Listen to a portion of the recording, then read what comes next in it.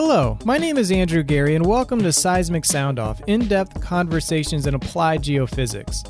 This episode, I am joined by Bill Barkhouse, SEG's Associate Executive Director of Business Development and Geophysics. Bill will share about the founding and future of the SEG Advanced Modeling, or SEAM. Seismic Soundoff wants to hear from you. Please email us at podcast@seg.org or call us at country code 1-918-497-4627 with your comments and ideas for future shows. SEAM is a partnership between industry and SEG designed to advance geophysical science and technology through the construction of subsurface models and generation of synthetic data sets. SEAM Phase 1 started close to 10 years ago with building data sets for marine deep water systems in collaboration with 36 companies. It is currently building a team to move forward on the multidisciplinary integration life of field, which Bill will explain later. On September 15th and 16th, SEAM, in partnership with the Geophysical Society of Houston, will host a workshop using data from this project. More details and tickets at seg.org/podcast. Bill based some of our conversation off a recent presentation. You can follow along with him at seg.org/podcast and turn to slide 4. It is not essential to have this slide in front of you, but it will help. I join Bill next.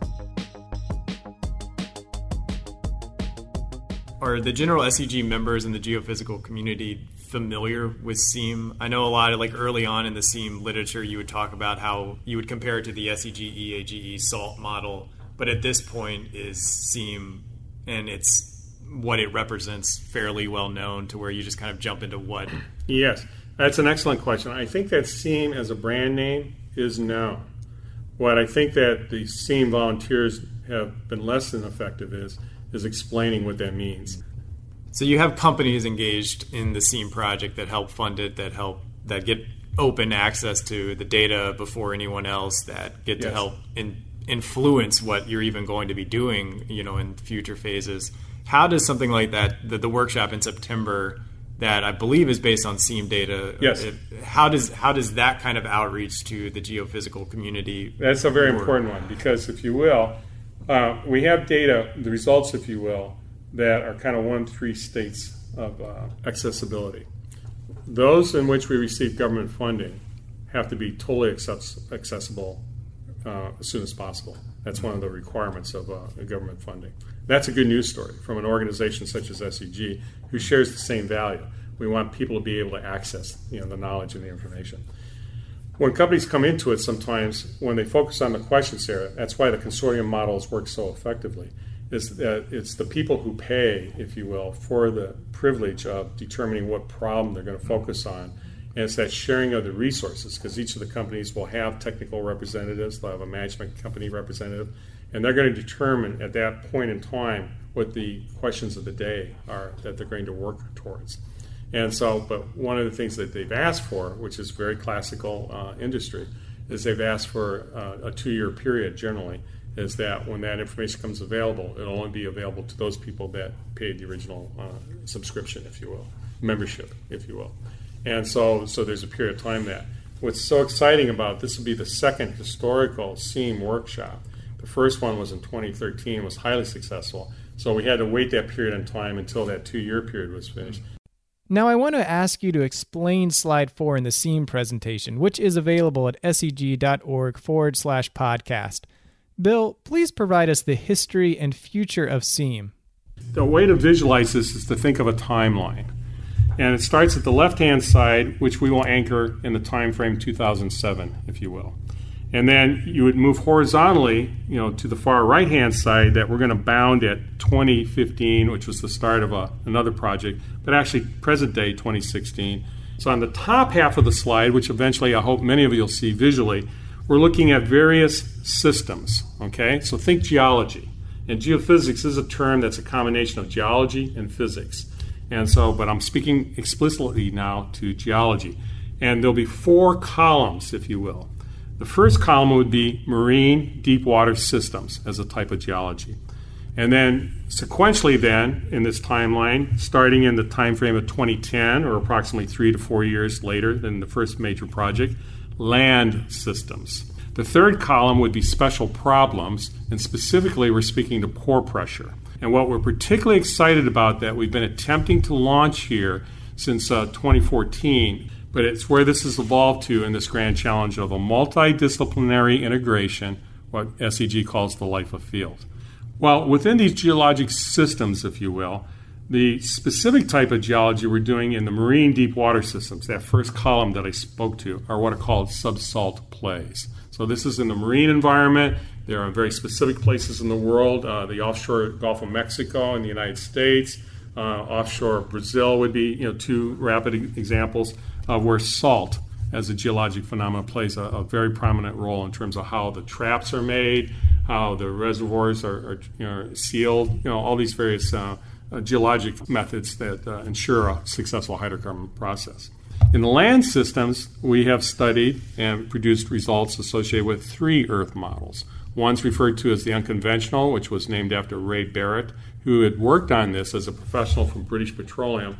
And within months of the completion of that multi-year project, I think it was up to 5-6 years, he passed away suddenly. And so his colleagues wanted to dedicate the name of this, which is naming in scientific fields is quite an honor.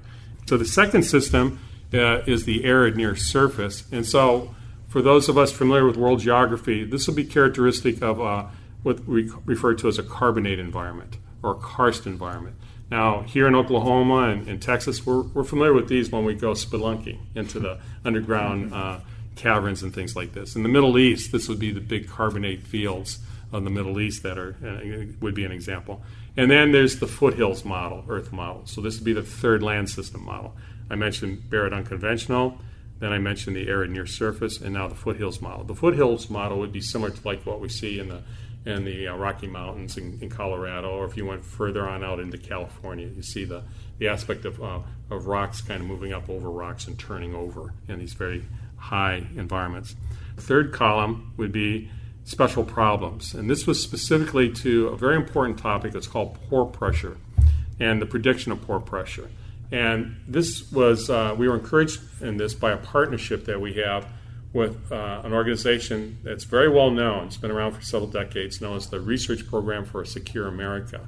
And they tend to be a clearinghouse for U.S. Department of Energy funds for these types of programs and initiatives. And then the fourth column is this very new project that we did launch in December of 2015, the Multidisciplinary Life of Field, which focuses on reservoir characterization and dynamic fluid flow. So I've kind of outlined then the geology. 4 of these over this time frame of a decade. 3 of these projects are coming to a conclusion of pore pressure this fall in September, and the launching of the new one of the Multidisciplinary Integration Life of Field. One common trait in the first 2 columns on the slide, marine deep water systems and land systems, is seismic imaging technology. Could you share the importance of this technology? Being geophysicists, one of our toolkits, which involves many techniques, many tools, a specific one that we're very well known for over our 88-year history is seismic imaging technology. And it's easy to see from the volume of work and peer-reviewed archival papers and things like this that this has been a premier tool that's very much favored in our journals. In the land systems, it was a combination now, and here's the building block effect of the seismic imaging technology, but also the notion of unconventional resources, which is a relatively new phenomenon, if you will, more or less in this kind of 7 to 10 year time frame. And it involves geology now much more in terms of the geologic processes and how they're formed and things like this. And the third one, under the special problems that I was just referring to, we've gone one step further. And that when you look at the tools and techniques that are presently used in common practice by industry, some of those techniques go back to the 50s, and they haven't evolved very much from that. And so what the expectation was of all the parties that came to the group here is could we kind of set like a foundation in terms of where this state of the art of the technology is presently, and can we make any, can we point in any direction that's some considerations of techniques or tools, of which there are many to choose from, but have the most potential for reducing that uncertainty, therefore making this more safe, if you will. And in that case, because of the advances that have occurred in the prior decade, the use of a geologic tool, which is referred to as integrated basin modeling, plus rock physics was used, plus geomechanics was used. And so you can see this building block nature in terms of these extra disciplines coming together and being integrated. In a first order sense, using the same basic physics principles, we can make images of the subsurface. And what we're trying to do is to identify the presence or absence of a fluid. In this case, it could be water, it could be gas, or it could be oil. And then we want to look where it moves. And that's what this is about. So that's when we have the integrated geology, plus the geophysics, plus the rock physics, plus the geomechanics, plus the reservoir engineering simulation.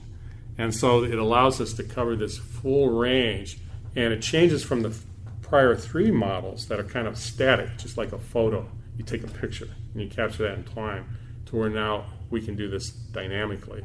We can see it just like in a video or a movie, how these things are changing in that regard. And so that's the essence of the SEAM, work and efforts over this. The prestige associated with this is we are recognized on a global, worldwide basis. We've received prestigious awards for our work. The very practical, business-oriented person would recognize that we've gained recognition through the funding that we have from our companies. Our sister societies recognize this and pay us a lot of recognition and appreciation, from the American Association of Petroleum Geologists and the Society of Petroleum Engineers. And this Life of Field project is clearly one where our technical teams are comprised of representatives and volunteers from our sister societies, so a full multidisciplinary type effect. Was this the first time that companies had come together? And I know in reading the literature on SEAM, one of the advantages for companies was that they couldn't afford to do this modeling, synthetic modeling, on their own, so they could come together as a bunch of organizations and all pitch in to create something beneficial to everyone. Yes. Was this really the first time they had thought that out of the box and come together? I would say the answer for that actually would be a spectrum. But for the number of companies we had, for example, in the first one on the order of 36 companies, clearly that was the first time to see that many companies. You see consortiums that'll have 2 or 3 companies, so the concept's been around for some time. But it's the scale of what we do, which is relatively unique, both in terms of the modeling, from the business side, the number of entities involved. And we have enough history over a decade's time to be able to see how well that works with a changing commodity price and things like that. When the price of the commodity is very high, there's more people that would like to partake in this. When the price of the commodity is real low, it's a much more exclusive type participation. So is in September the second column of land systems going to be rolling out open? Like, is that sort of a celebration of it now being open? Yes, there'll be certain components of it will. Okay. And so this is kind of the jigsaw puzzle a little bit. Well, don't I get to see all the pieces? Well, some of the pieces are going to be left out of the jigsaw puzzle until their time expires. Okay. But the fun sometimes for this is trying to work the jigsaw puzzle without all the pieces. That's part of the draw. And so there'll be certain portions of it for which that time is involved. There's certain fundamentals.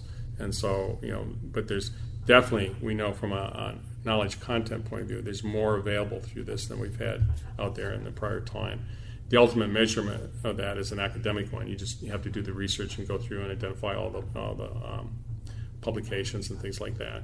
But what'll be even more fun is to see who picks up on some of these things if they'll publish. Now, what we do know, through anecdotal testimonials, is that certain organizations will take a concept or something like that, and then they'll do it internally. Now, we have an example of that in terms of in the unconventional area, where they had some information available. And so one of the participants, a very global internet integrated oil company, took one of the models and then modified it to study another application, which is a hot buzz topic, and then presented that. Could you explain briefly the kind of data already made available to the public through SEAM? The key thing there in terms of the data are wells.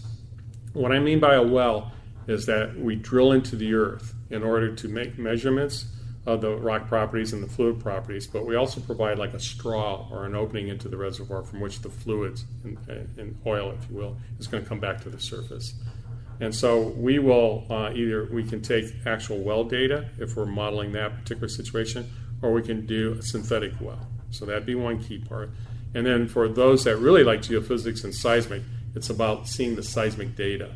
And so the seismic data would be the other component. And that's what makes these things so powerful, is that what we're doing at a fraction of the cost is generating the synthetic data, but we're doing it with the same physical constraints and assumptions of the models that we're actually measuring on the Earth. And that's so you can eliminate, or you can provide a variety of interpretations, and you can choose which ones that you want to focus towards, which we can demonstrate with the more history and calibration and control we have, is that you're really kind of eliminating the ones that are going to have the less favorable outcome. That's very powerful.